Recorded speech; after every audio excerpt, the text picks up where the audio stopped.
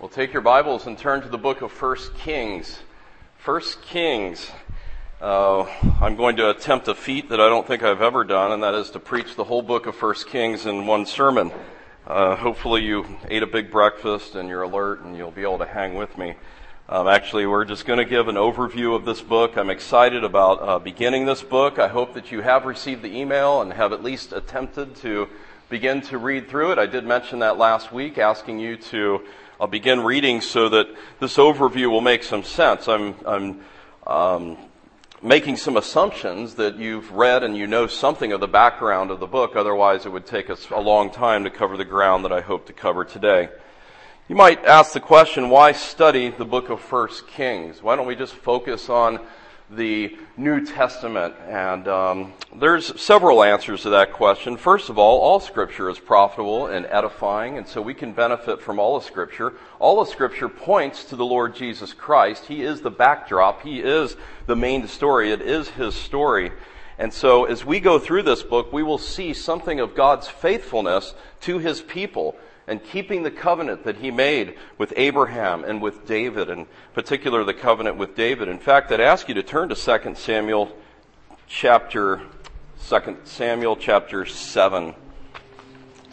And I want to read a few verses here which are very important in our understanding of 1 Kings.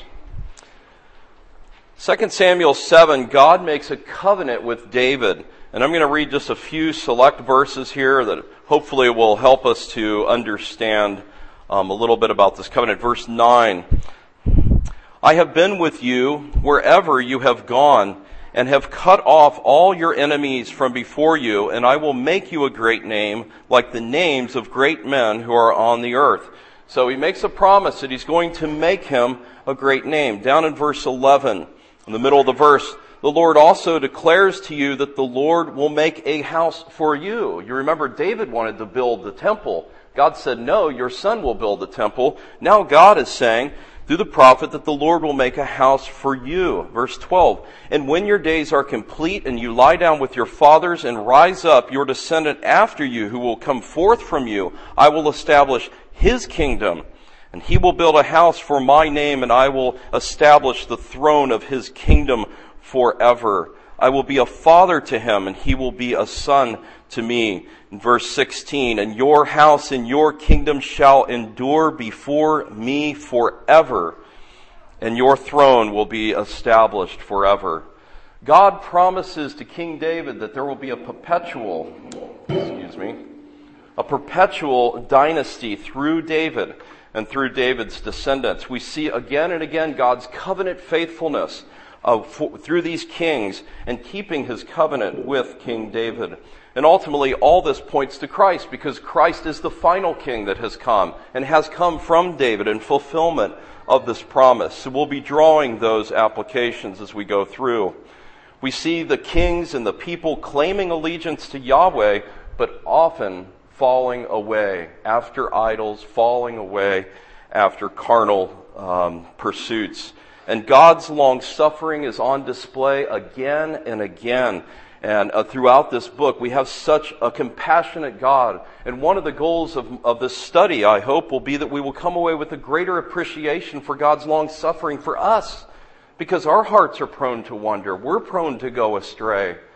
And we need the confidence that we have a God that will not give up on us. He who began a good work in you will complete it unto the day of Jesus Christ. That's our encouragement as the people of God as we come to this book, that we have a covenant God who has covenanted with us as His people. And Jesus Christ has shed His blood for His people, and He will not give up on us. Well, let's go to the Lord in prayer and ask His help. Father, we do thank You so much for all of Scripture. We thank You that it is all inspired of You. And Lord, we desire to benefit today from the Scriptures. And Lord, we pray that You would help us to have understanding as we would just give something of an overview of 1 Kings and begin going through it expositionally. Next week, Lord, we pray Your blessing on this time. We ask that You'd send the Holy Spirit, remove distractions, O God, that we might come to Your feet to learn of You from Your word, we pray in Jesus' name. Well, some general observations. First of all, 1 Kings covers a large chunk of history, some 400 years. Originally, it was written as one book, simply Kings, and it was written on one long scroll.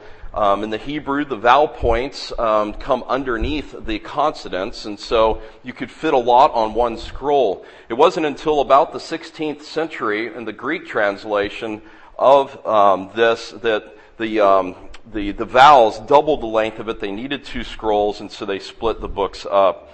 1st and 2nd Samuel, 1st and 2nd Kings are really treated as a continuous history of Israel.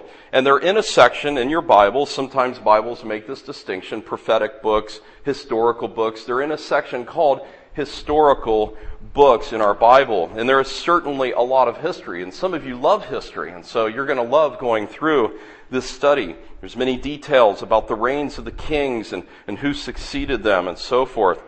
But this book is much more than a history lesson. Much more than that. There's prophecy here as well, and there is a word for us from this book that we will see as we go through this. It's a mix of history, but flavored with prophecy. And the people of God, just as they needed God to speak throughout even 1 Kings, we need God to speak to us. And it's not that we're looking for some new prophet. Where's the new prophet that we can go to hear from him? God has sent the final prophet, the Lord Jesus Christ, and he has spoken in these last days. He is the final prophet, and he speaks to us. In Kings, there's the prophets Nathan, we see in chapter 1. Ahijah in chapter 11, Jehu in chapters 16 and following, and then ultimately Elijah in chapter 17 and on. And the rest of the narrative is really about his ministry, isn't it? And the kings sort of fall to the background.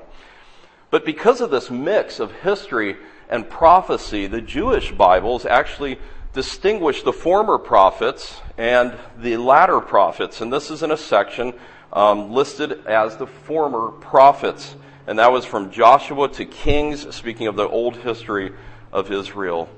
So again, do we need a word from the Lord today? Absolutely. And it is the Lord Jesus Christ. He has come in the flesh. Now, this book comes to us in the form of narrative, and most of you kids know what a narrative is. You read books, at least my boys read books. The basic elements of a narrative are what? You have characters. You typically have a plot, right? You have some kind of setting. What's the setting of the book? And so these are the kinds of things that we will look at here. But the book is not about those things in particular, but they're a vehicle to communicate a larger truth that is to be understood in the story. The setting or the historical context of a narrative has various dimensions: physical, there's cultural dimensions, there's temporal dimensions, spiritual dimensions, and all of that we want to take notice of. But it is important to keep in mind that the plot of the story, whether there's conflict or tension or what's going on, that the plot is directly related to the point of the message. Now, a narrative is not just a collection of moral lessons that we just fall into morality, that we just make all of this, okay, they did this, therefore we don't want to do that. It's more than moralism. You can fall into moralism there. And some basic thoughts about a narrative is that God is always the central character of all of Scripture. It is God's story, and we must be cautious at making Scripture directly address modern political or social issues, or, the new president, and somehow making Scripture kind of just fit what's going on in current events. We have to be very careful not to do that, and I trust we will not fall into that error. Now, hopefully you've read some of the book via the email that I encourage you to do so, but some specific observations, and these will make more sense if you've read it. If you haven't, it might not. We see again and again God's indictment and judgment against Israel because of their idolatry. The people would blend true worship. They'd come and they would repent. They'd give true worship to Yahweh as He deserves. And then they would begin to blend idolatry with that worship and fall away. And then God would send judgment upon them. I find it very interesting that after the completion of the temple, which is one of the high points in 1 Kings 8, that God appears to Solomon at the high point of his reign, there. And what does Yahweh say? He comes to the temple and he says to Yahweh, or he says to Solomon, don't go astray after other gods. Now, why does God say that? To this man of great wisdom who hasn't gone after other gods up until that point. Why does he say that? Because he knows the heart of this man, that he can. And it says something to us, I think, that even though we may be living our lives in a way that's pleasing to the Lord today, we need the warning. Don't go astray after other gods. Don't go astray after idols. Stay on the straight and narrow. We need to examine our own hearts. I don't think it's a coincidence that John, when he writes his first epistle in 1 John, at the very end, he says, little children, keep yourself from idols. Keep yourself from idols. And so we need to ask ourselves the questions, what idols have we concealed? What idols have we erected in our own heart that nobody else can see? What idols do we have in our house that we've erected that we would be embarrassed if others were to see? We need to examine ourselves. We need to look into the corners of our heart. I find it interesting in Judges. I remember reading it a month or two ago, and there's one of these, again, this cycle, you see it again and again through Judges. And the people of God, it's a time of revival, and it says they didn't destroy their idols, but they put them away. We'll put them in the closet and wait till we want to fall into idolatry again, and we'll pull them back out. It's an amazing thing. We need to destroy idols and not hide them in the corners of our closet. We, as the people of God, even in the new covenant, we need this message today. And we need to be reminded that God is so patient with us. If you're honest about your sin, if you're honest about your walk before Him, He is so patient with us. And He's patient. He's been patient with His people. He gives grace and mercy again and again to the people of God. In fact, let me show you one place where His mercy is really on display. Turn to chapter 21 of 1 Kings. As you know, King Ahab was one of the most wicked kings that ever reigned in Israel. And in verse 19, it says, the Lord came to Elijah and told him to say this, you shall speak to him saying, thus says the Lord, have you murdered and also taken possession? And you shall speak to him saying, thus says the Lord, in the place where the dogs licked up the blood of Naboth, the dogs will lick up your blood, even yours. Now look down in verse 29. Surely there is no one like Ahab who sold himself to do evil in the sight of the Lord because Jezebel his wife incited him.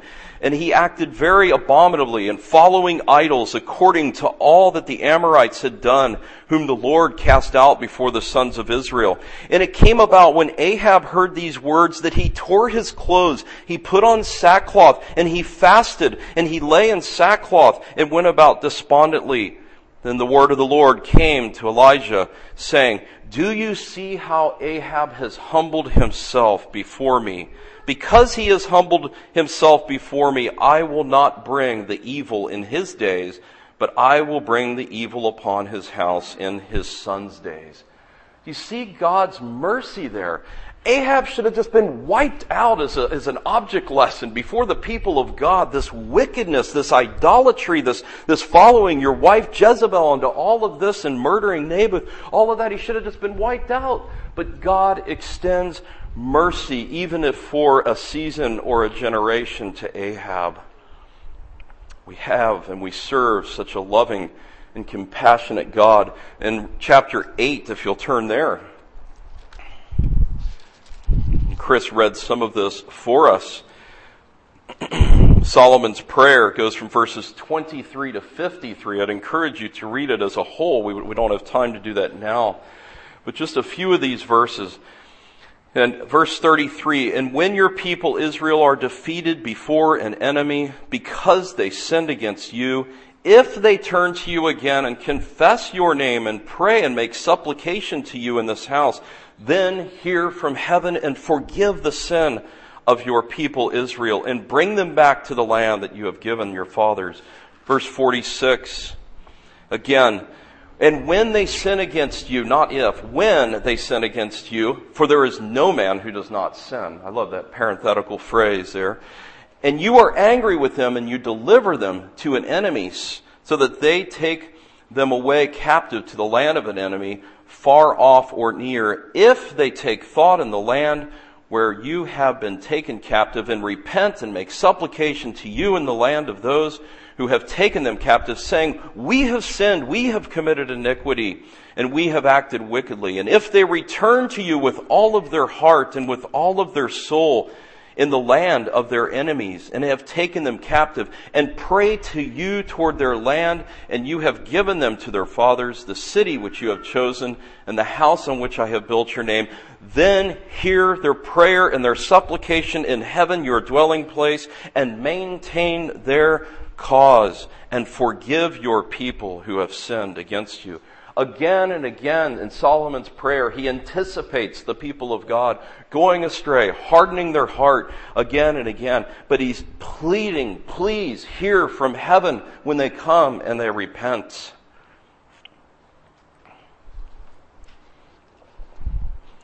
So we see the gospel even in Kings again and again, this forgiveness that is granted, this restoration that is granted.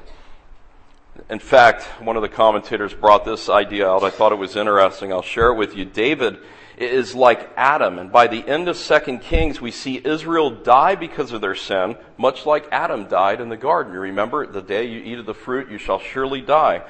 And God does not allow death to have the final word with Israel, and the nation will be resurrected and emerge from exile. You remember, they go into exile at the end of 2 Kings.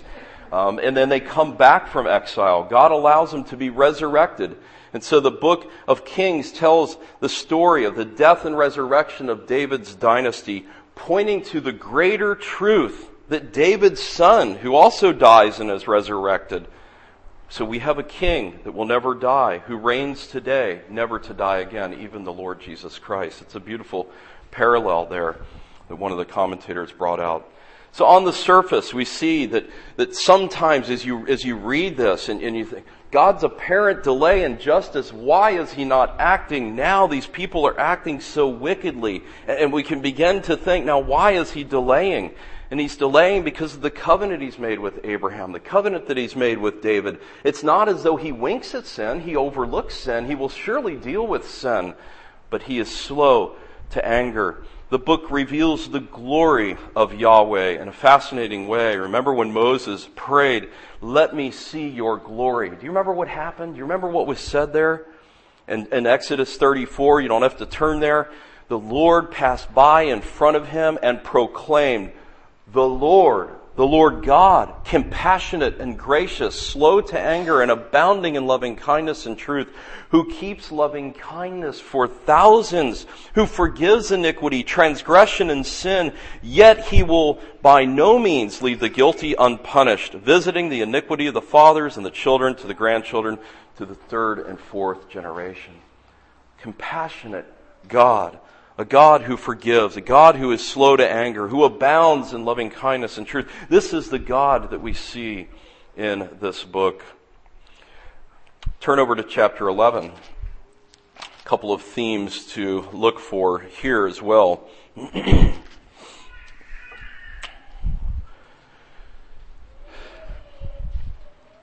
And again, these types of phrases are repeated. Look in verse 38. Then it will be that if you listen to all that I command you and walk in my ways and do what is right in my sight by observing my statutes and my commandments, as my servant David did, then I will be with you and build an enduring house as I built for David, and I will give Israel to you. The promise to all the kings, if you follow in David's footsteps, follow in doing what is right, observing the statutes, observing the commandments, then I will be with you. Then I will bless you. And then up in verse 29, in the same chapter, it came about that Jeroboam went out of Jerusalem, and the prophet Ahijah, the Shilonite, found him on the road. Now, Ahijah had clothed himself with a new cloak, and both of them were alone in a field. He gives him an object lesson. He's all alone. He has a brand new outer garment, and what does he do? He rips it up into 12 pieces and gives him 10. Essentially, this is the prophetic word that the divided kingdom is coming. And you will be the leader of those 10 tribes in Israel. Look at what it says here. Take for yourself 10 pieces, verse 31. Thus says the Lord, the God of Israel, behold, I will tear the kingdom out of the hand of Solomon and give you 10 tribes. But he will have one tribe for the sake of my servant David and for the sake of Jerusalem, the city in which I have chosen from all the tribes of Israel. Because they have forsaken me and have worshipped Ashtoreth, the goddess of the Sidonians, and etc. God says this is His judgment, that this kingdom that we'll see in a moment is gloriously united, is now divided. And we'll look at that in more detail in a moment. So practical observations.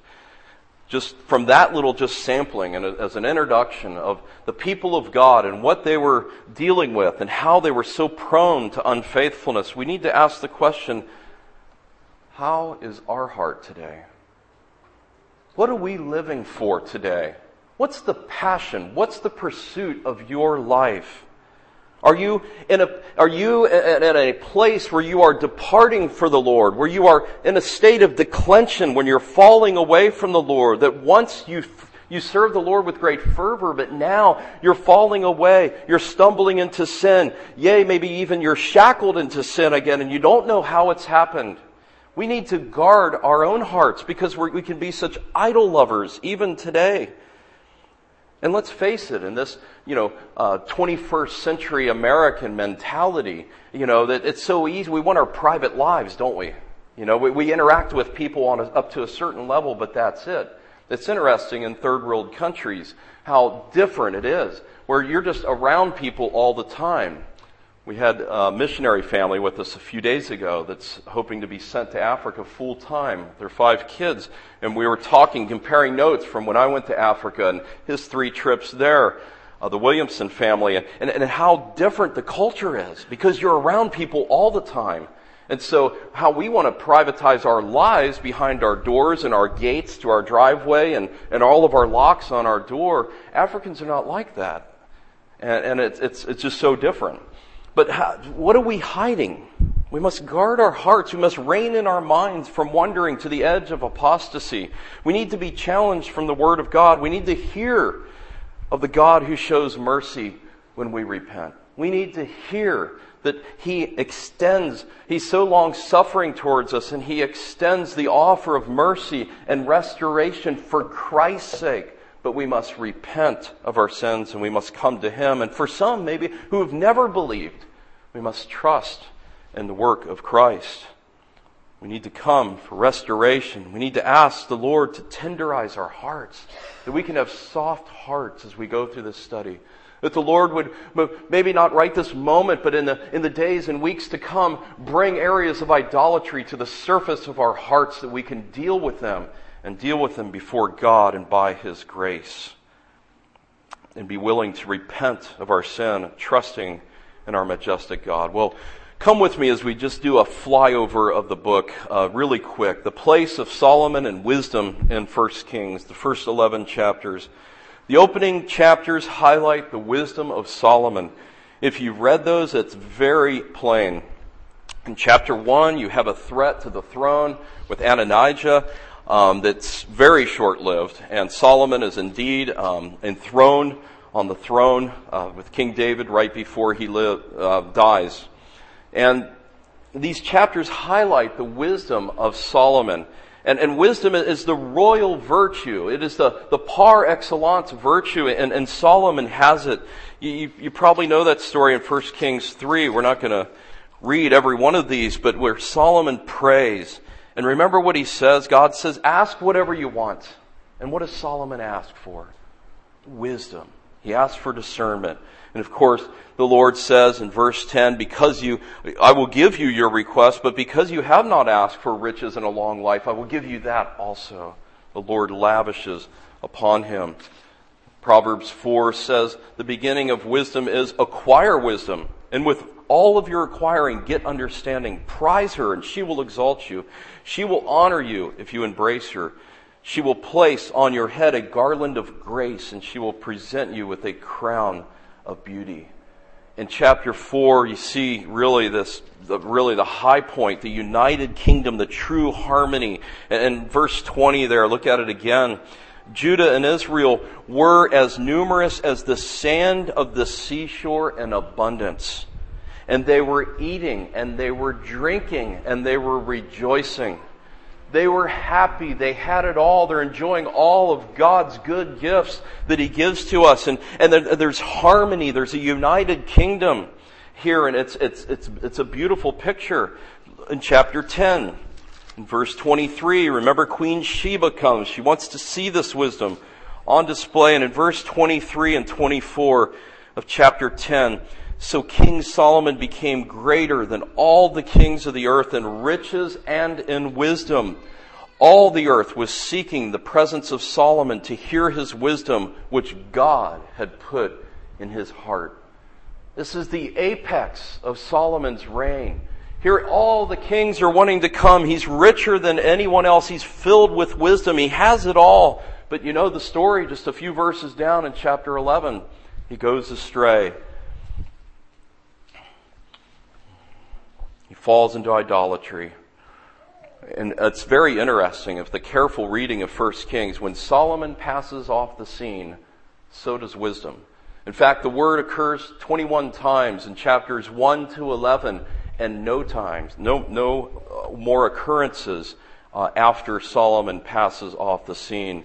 And so we will learn that royal wisdom, which is emphasized so much in these first 11 chapters, ultimately fails to deliver.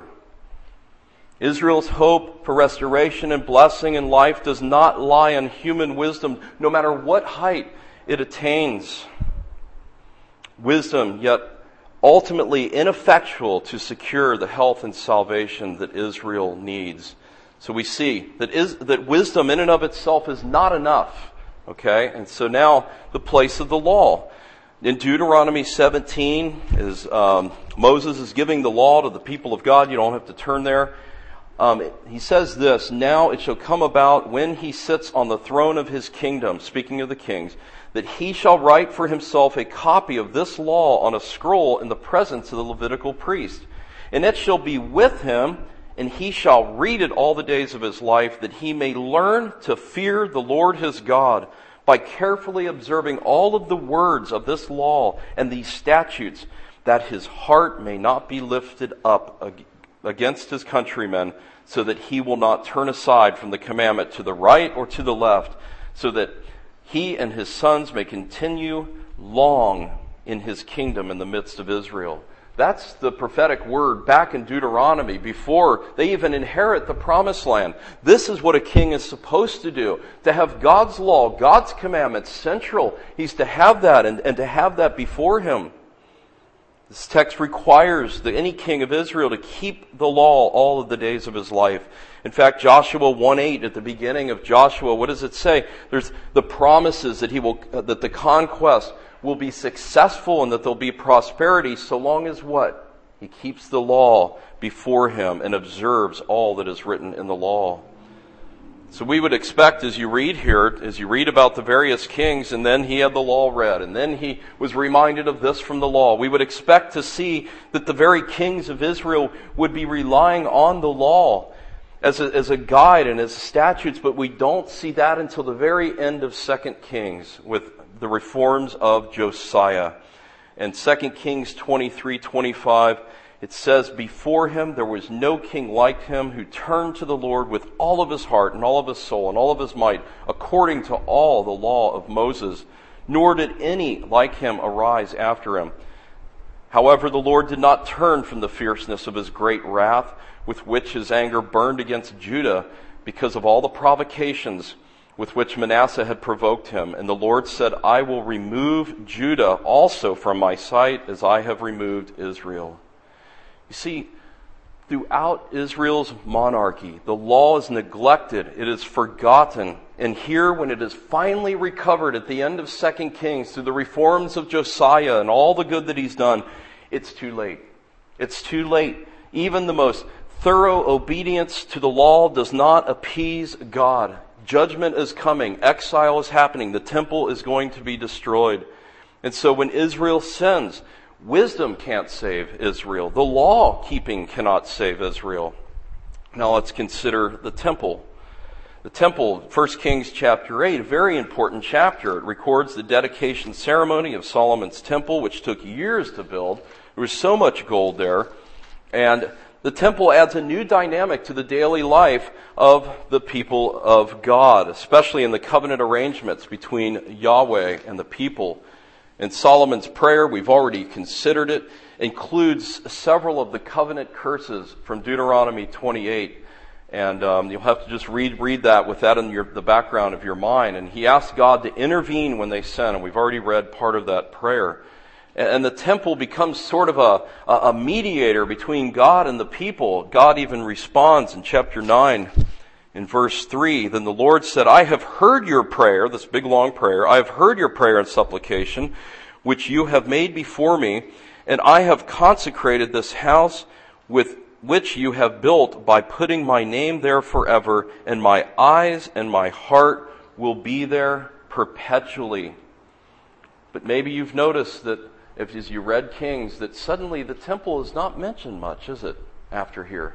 In fact, the temple's not mentioned much at all. Throughout the rest of 1st and 2nd Kings, it's mentioned, but ultimately it's destroyed. It sort of falls to the background. It's just kind of there, and it's kind of like Fort Knox. There's just a lot of gold there that we can pull out as we need it, make withdrawals and pay off the Gentile enemies, here and there. And that's how you see the temple and the gold of the temple being used.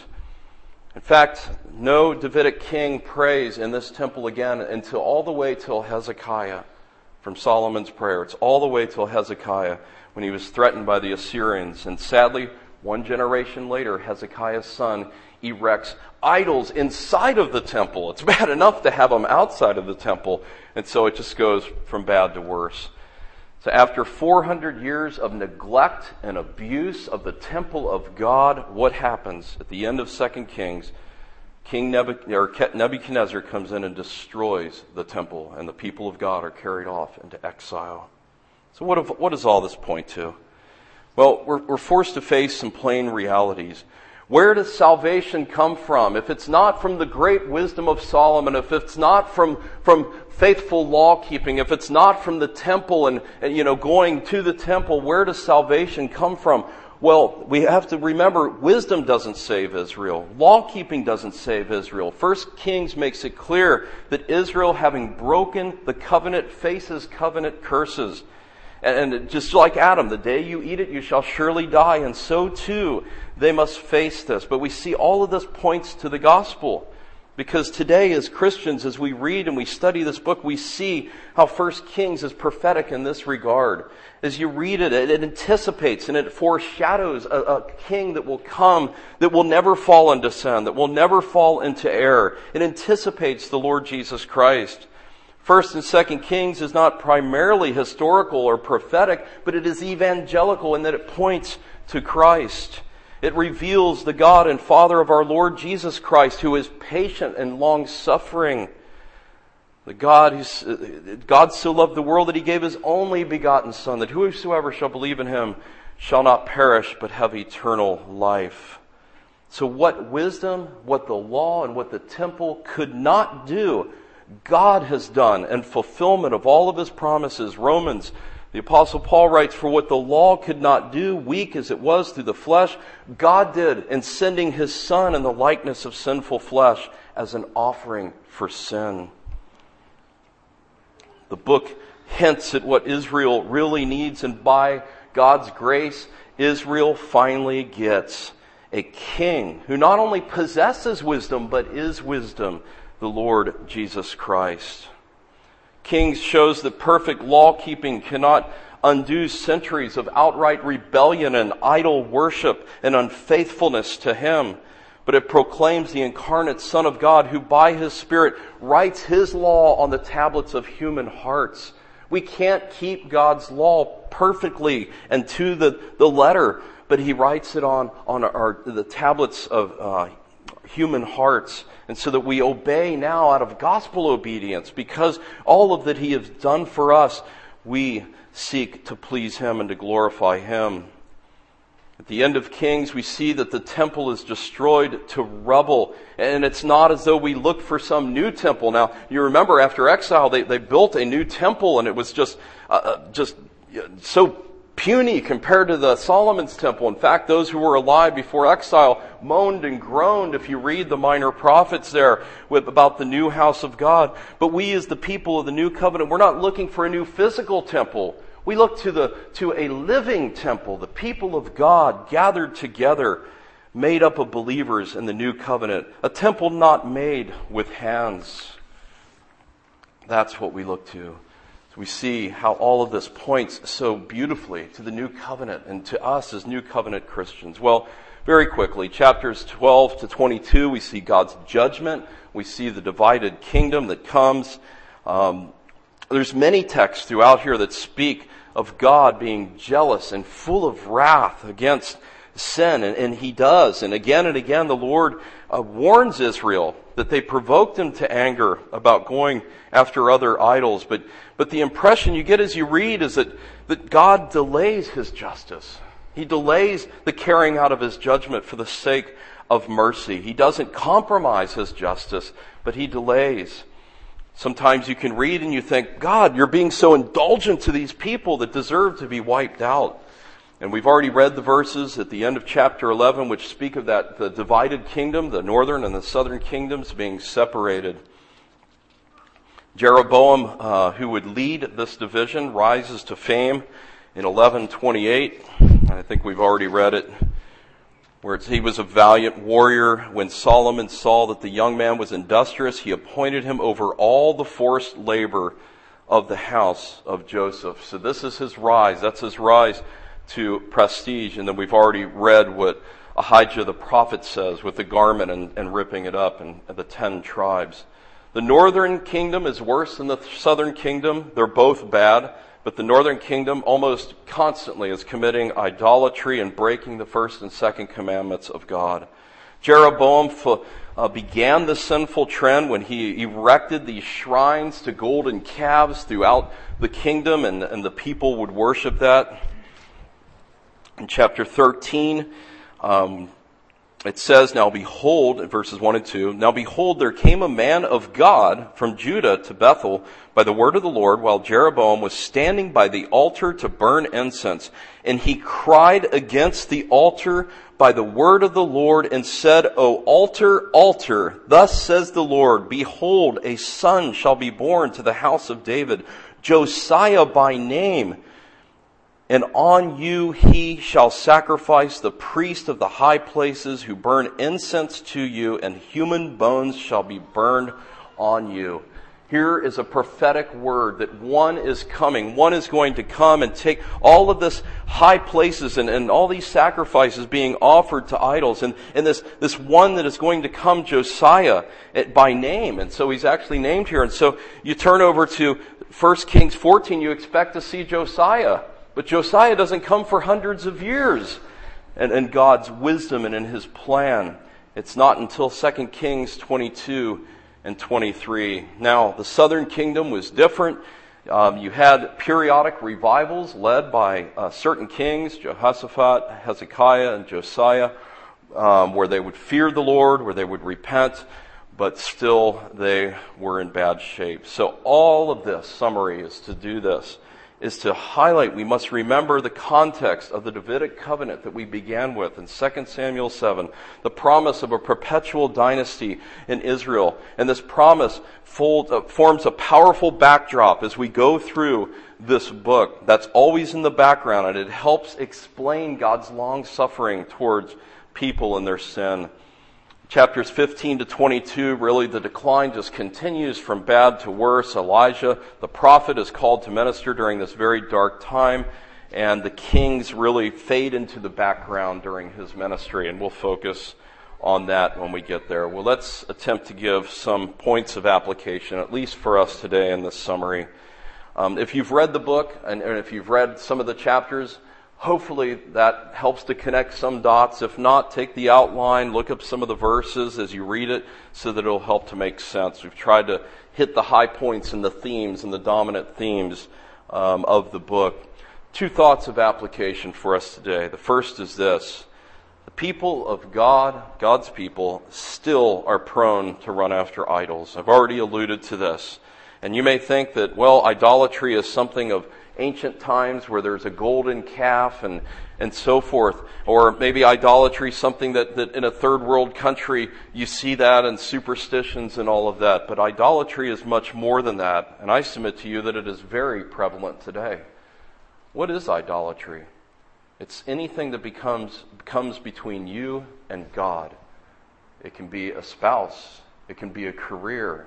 It can be a shiny car. It can be anything that's going to consume your time and draw you away from God, that comes between you as a professing believer of the Lord Jesus Christ and your God. Anything that comes between there.